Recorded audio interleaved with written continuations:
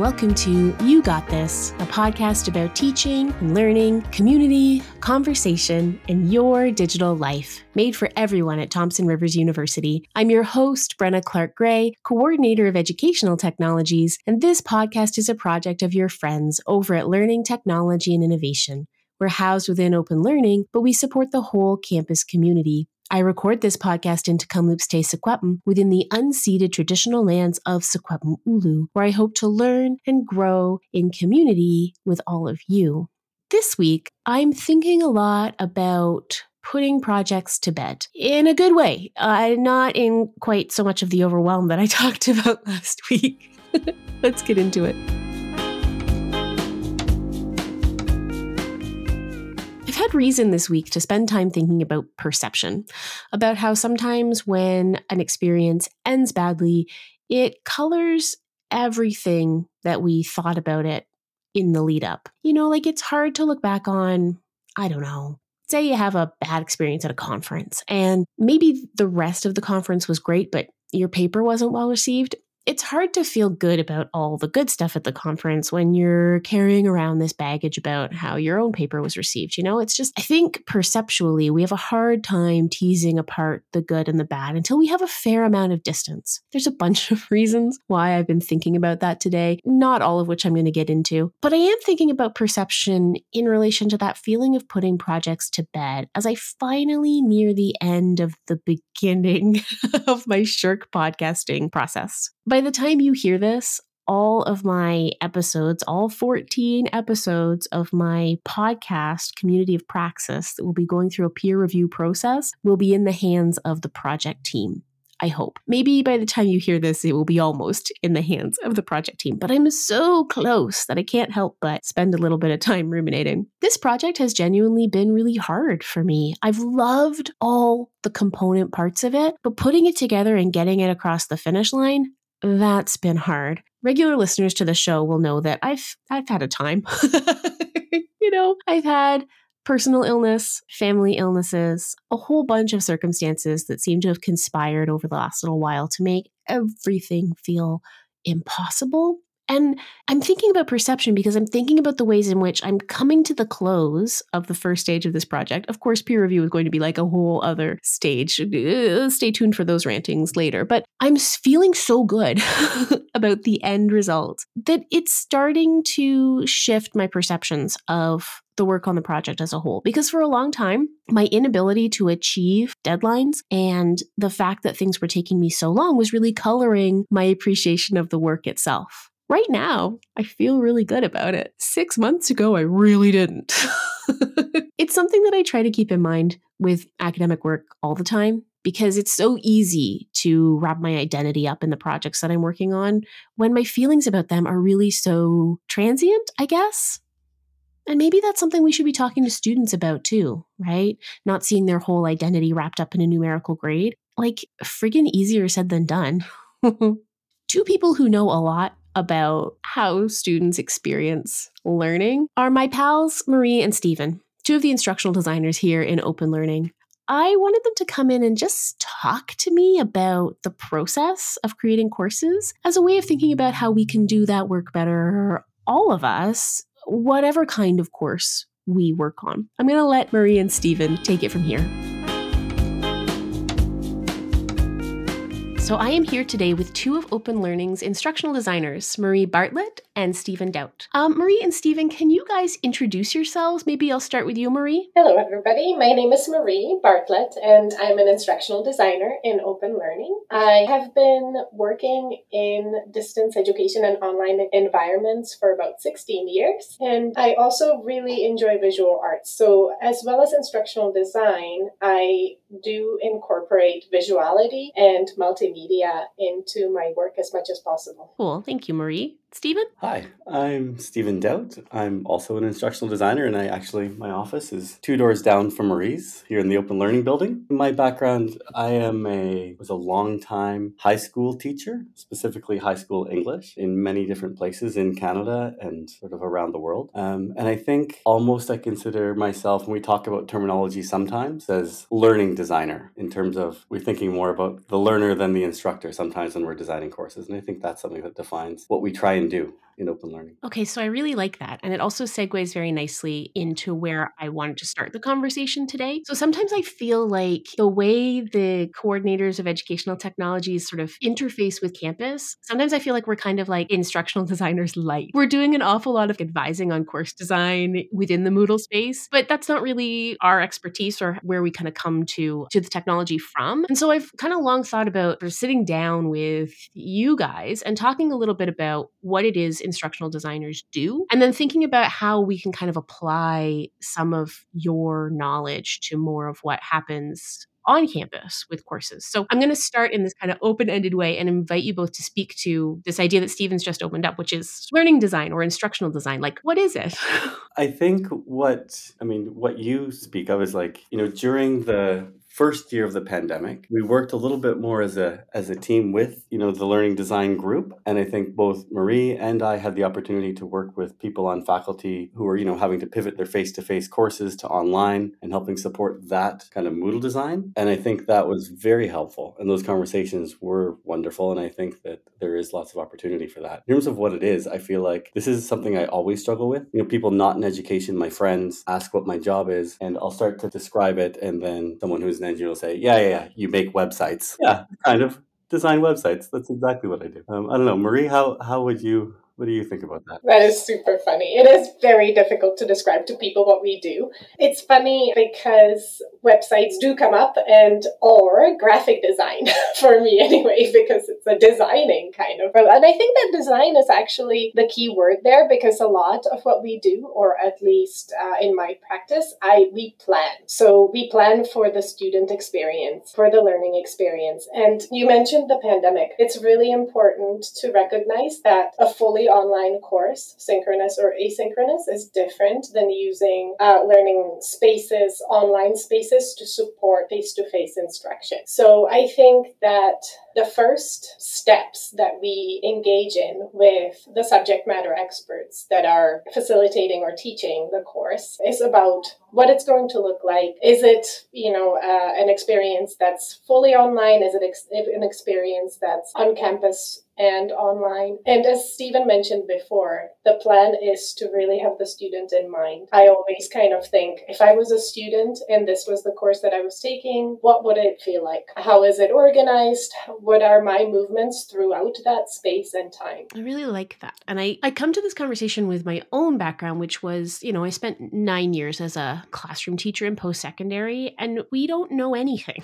often when we come to that space, right? We're subject matter experts, and then we get put into a classroom, and we get put into a classroom where there is like an obsessive focus on content and coverage, right? Like that's what you learn when you first get a university class. It's like, here's what needs to be covered.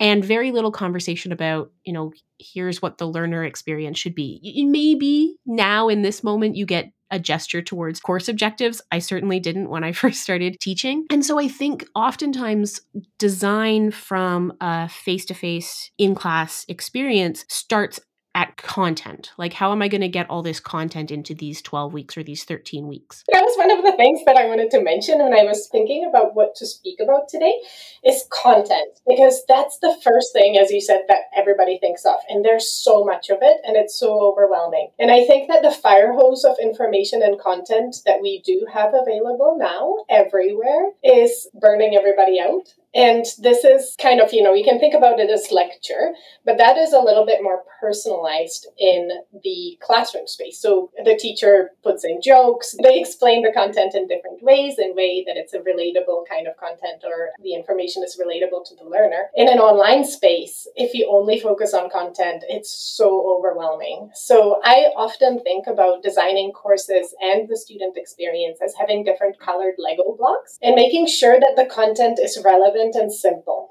That is, the information that if somebody wants to dig deeper, they can go to the library, they can, depending on what the activities are structured as, they can pursue further. So you have this one colored Lego brick, that's the content, but another Lego brick is activity. So what is the student actually doing? So the content is the student kind of getting the information, whether it's in verbal form, in a lecture, video, or readings. Activity kind of Lego block is what really is interesting to us as instructional designers. I think that Steve, knowing Steve, would agree. And that's where we really get excited. I feel like, Maria, I wish that you'd shared this Lego metaphor with me earlier. I see myself like bringing pieces of Lego onto my desk and I can visually build courses. It's brilliant. I do want to back up just a little bit though, Brenna, because I know what you're saying, and that yes, people are sometimes, come out of a PhD into the classroom or earlier, and they're kind of dropped off the deep end. But I hear a lot about, the lack of training for profs globally. And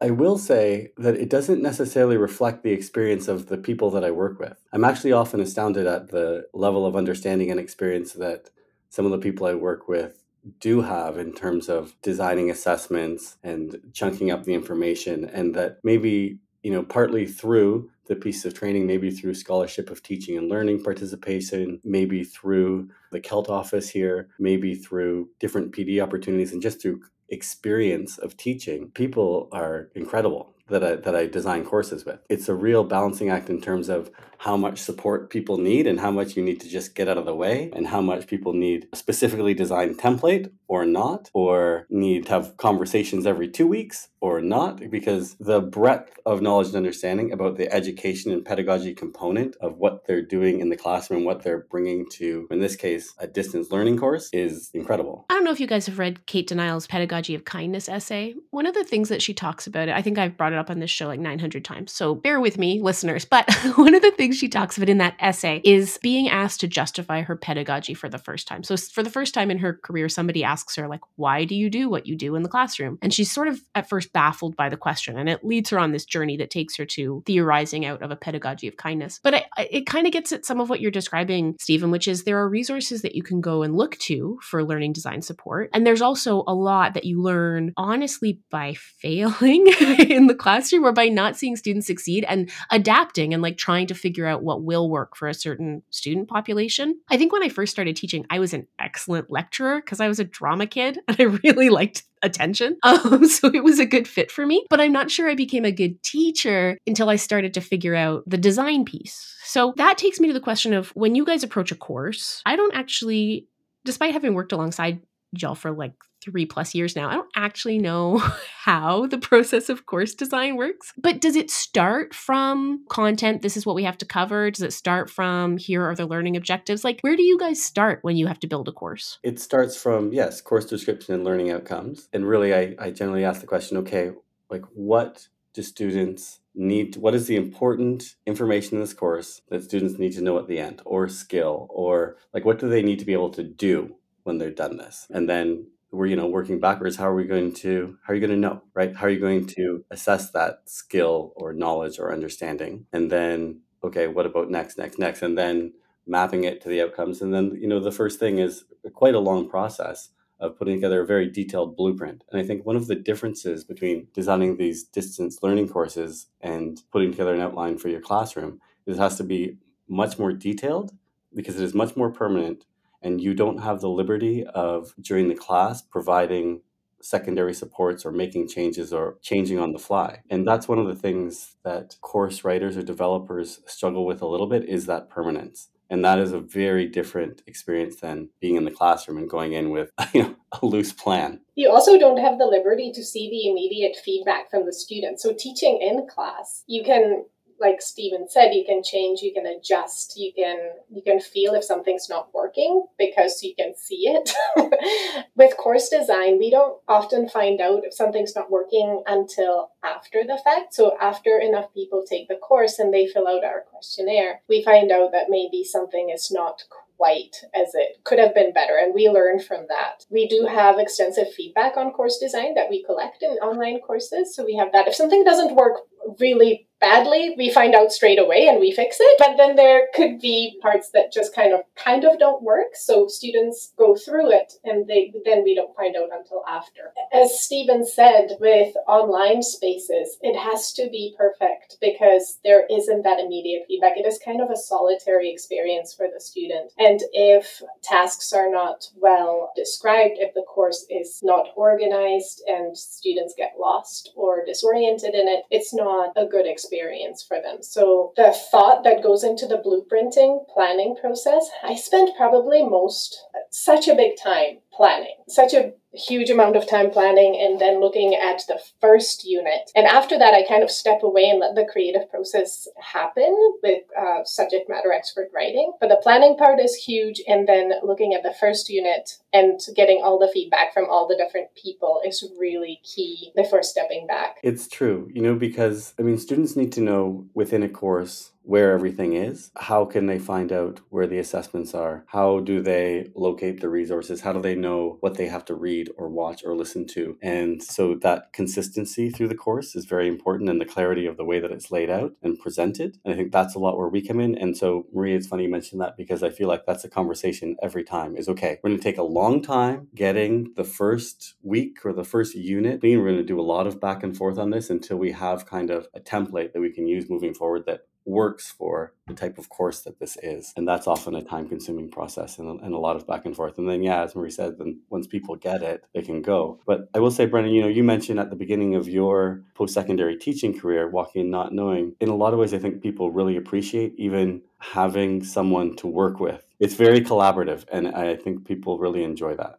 I hope. I'm imagining that is true. And also that subject matter experts who get to go through the process of doing a development of a course like this learn a lot about assessment design, that, they're bringing their own experience, but they're also learning about how the modality shifts. And I think in a lot of ways, folks who had that experience found the experience of the pivot a lot less stressful, because they at least had some understanding of what it meant for a student to have to move through course material with less guidance, without somebody at the front of the room the whole time. Now, certainly, I'm finding more and more, we'll work with subject matter experts who did their PhD online, or they have some experience as a distance learning student. And that experience is huge in terms of informing the way that they want to design courses, because they have that experience. And that's something I think that's changing. And I know it's very different being a student than an instructor. The things that you don't see as a student, I think, most people who teach or design or write can relate to.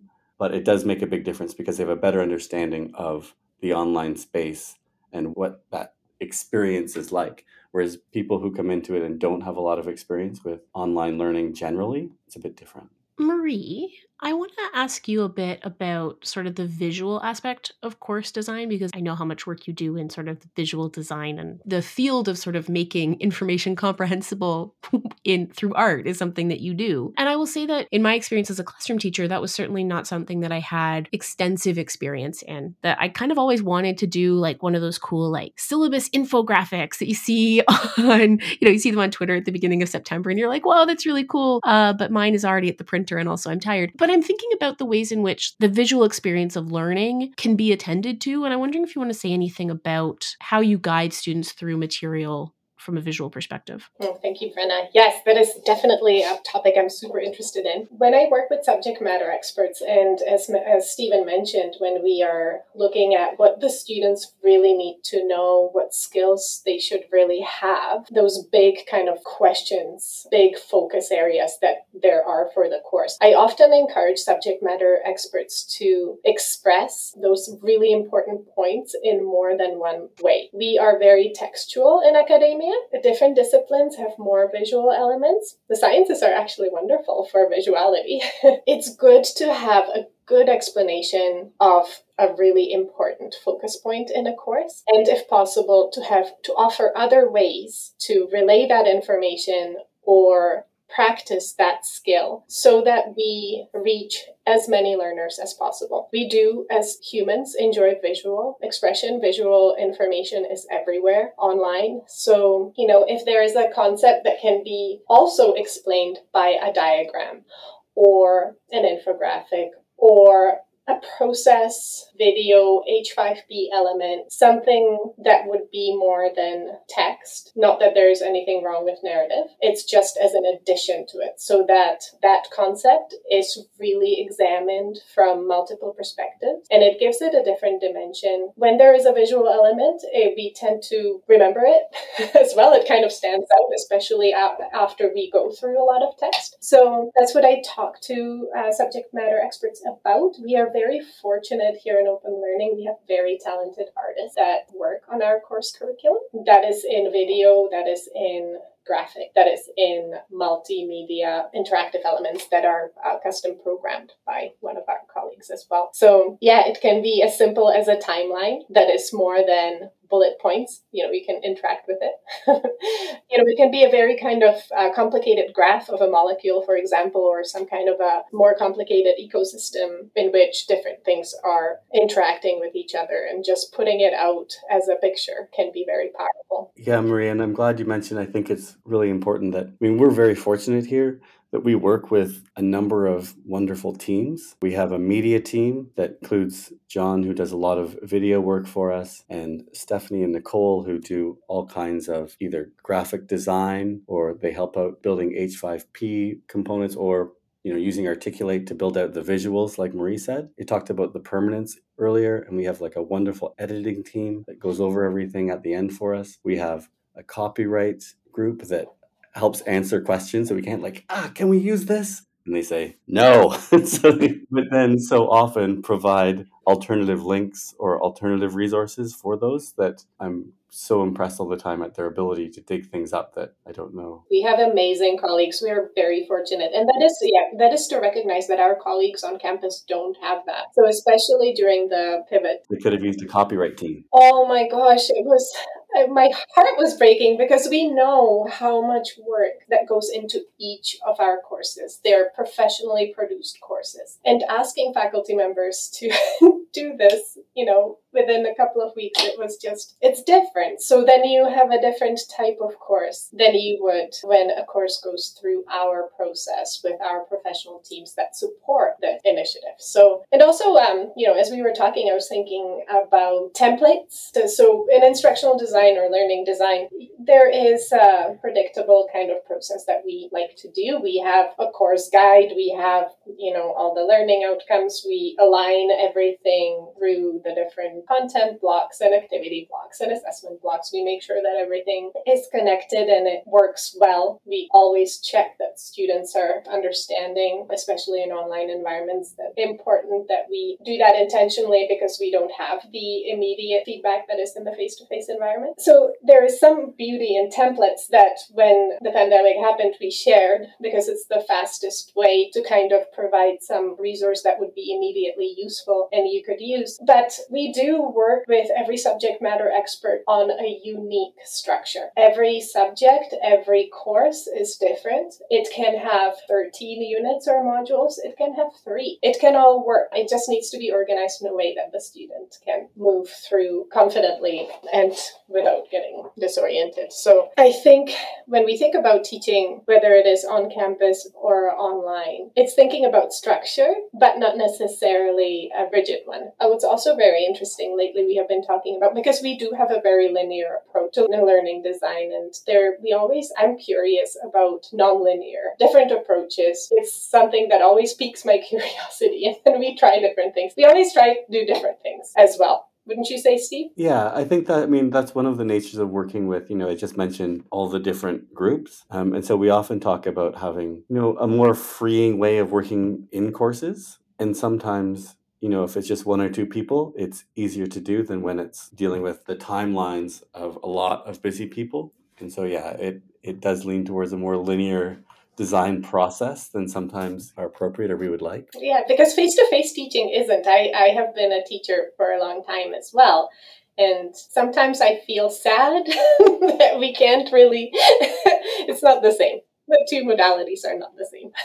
Well, no, that's a really good point. And I'm glad you guys brought up all the amazing folks we can draw on within open learning, because that is a big difference, right? Between approaching a course on your own, sometimes for the first time, trying to figure out how to cover a whole bunch of content, and having a sort of team and a process already in place. We're pretty much at the end of the time that I asked you to devote to this today, and I'm grateful for it. I wondered if, as like kind of a closing thought, we might think about difference in the process and the approach, and maybe share some things that you think are or would be beneficial to face-to-face instructors when they approach course design. Maybe things that you would impart given the opportunity. I always ask my subject matter experts, once the student finishes the course and a year later, what would you like them to remember? So after they finish the course, what do you think is really going to impact their life? What is going to stick with them? And then that's kind of the focus point of the course. I make sure that it echoes through the space. It's not lost. Sometimes we have so much information in those courses that you don't want a gem like that to be cluttered by other things. So what amongst all the learning outcomes, all of the content that you have to cover, take a few minutes and think about what you would like students remembering a year from the time that they finish your course. One of the big things, particularly now, I mean, not just now, but the last 15 years, that people teaching face-to-face have started to incorporate more online tools, and whether that's for use in the classroom space or at home or within some kind of blended model, to think about the visual design of the online content and to really consider the user experience and how they're going to interact with that, because I feel so often that is something that is missed. That here's the content, here is how you access the readings from online or home, or here's additional video work, or here are whatever it may be. But so often it becomes a jumble of resources rather than a real designed experience. And I think that's so important. I think that's something that people can take away from that sort of instructional design way of looking at courses. Yeah. I really like that because I often think. Oh, you probably see that all the time, Bren. I didn't even think of that. Yeah. Yeah. Well, the analogy I often give to faculty when we're working through something together is like, so on the first day of class, you don't want to just kind of open the door and throw your stack of handouts at the students and then leave. Which is often what week 1 of a Moodle shell looks like, right? Because it's just like, here's 9 PDFs. Bye. So yeah, I think that's a really good point. And it comes back to that idea of like the visual aspect of learning that Marie was getting at, and the need to organize. And that's not just on like an individual activity level. That's like on making sure that there's kind of a coherence to the appearance of the course. And I think that's a lesson a lot of people learn in the pivot, because their Moodle shells went from being a repository space where just like, if you miss class, go get the handouts there, which has very different design requirements than like actually having to navigate the space on your own. Yeah. And I mean, to be fair, from an LMS perspective, I mean, we have a much more flexible Moodle design than campus instructors have access to. Language helps too, though. So when you organize things, it's like a well-organized storage area. And going back to the Lego blocks. So even introducing the learners to the fact that there are going to be some content blocks where they're going to learn, and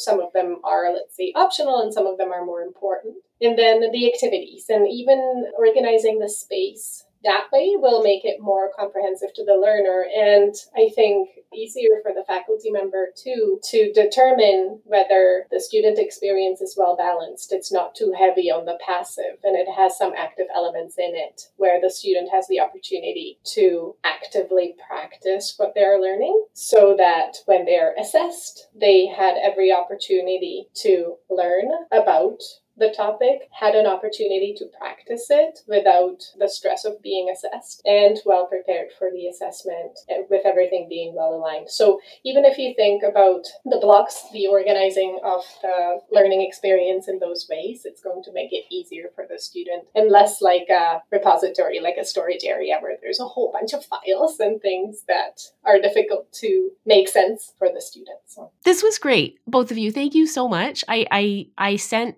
Marie and Stephen a very like, come on the podcast kind of email without a lot of context. So I think we got a really great conversation out of it. And I'm grateful for your time today. Thank you both. Thank you, Brenna. It's always a pleasure. Always a pleasure, Brenna.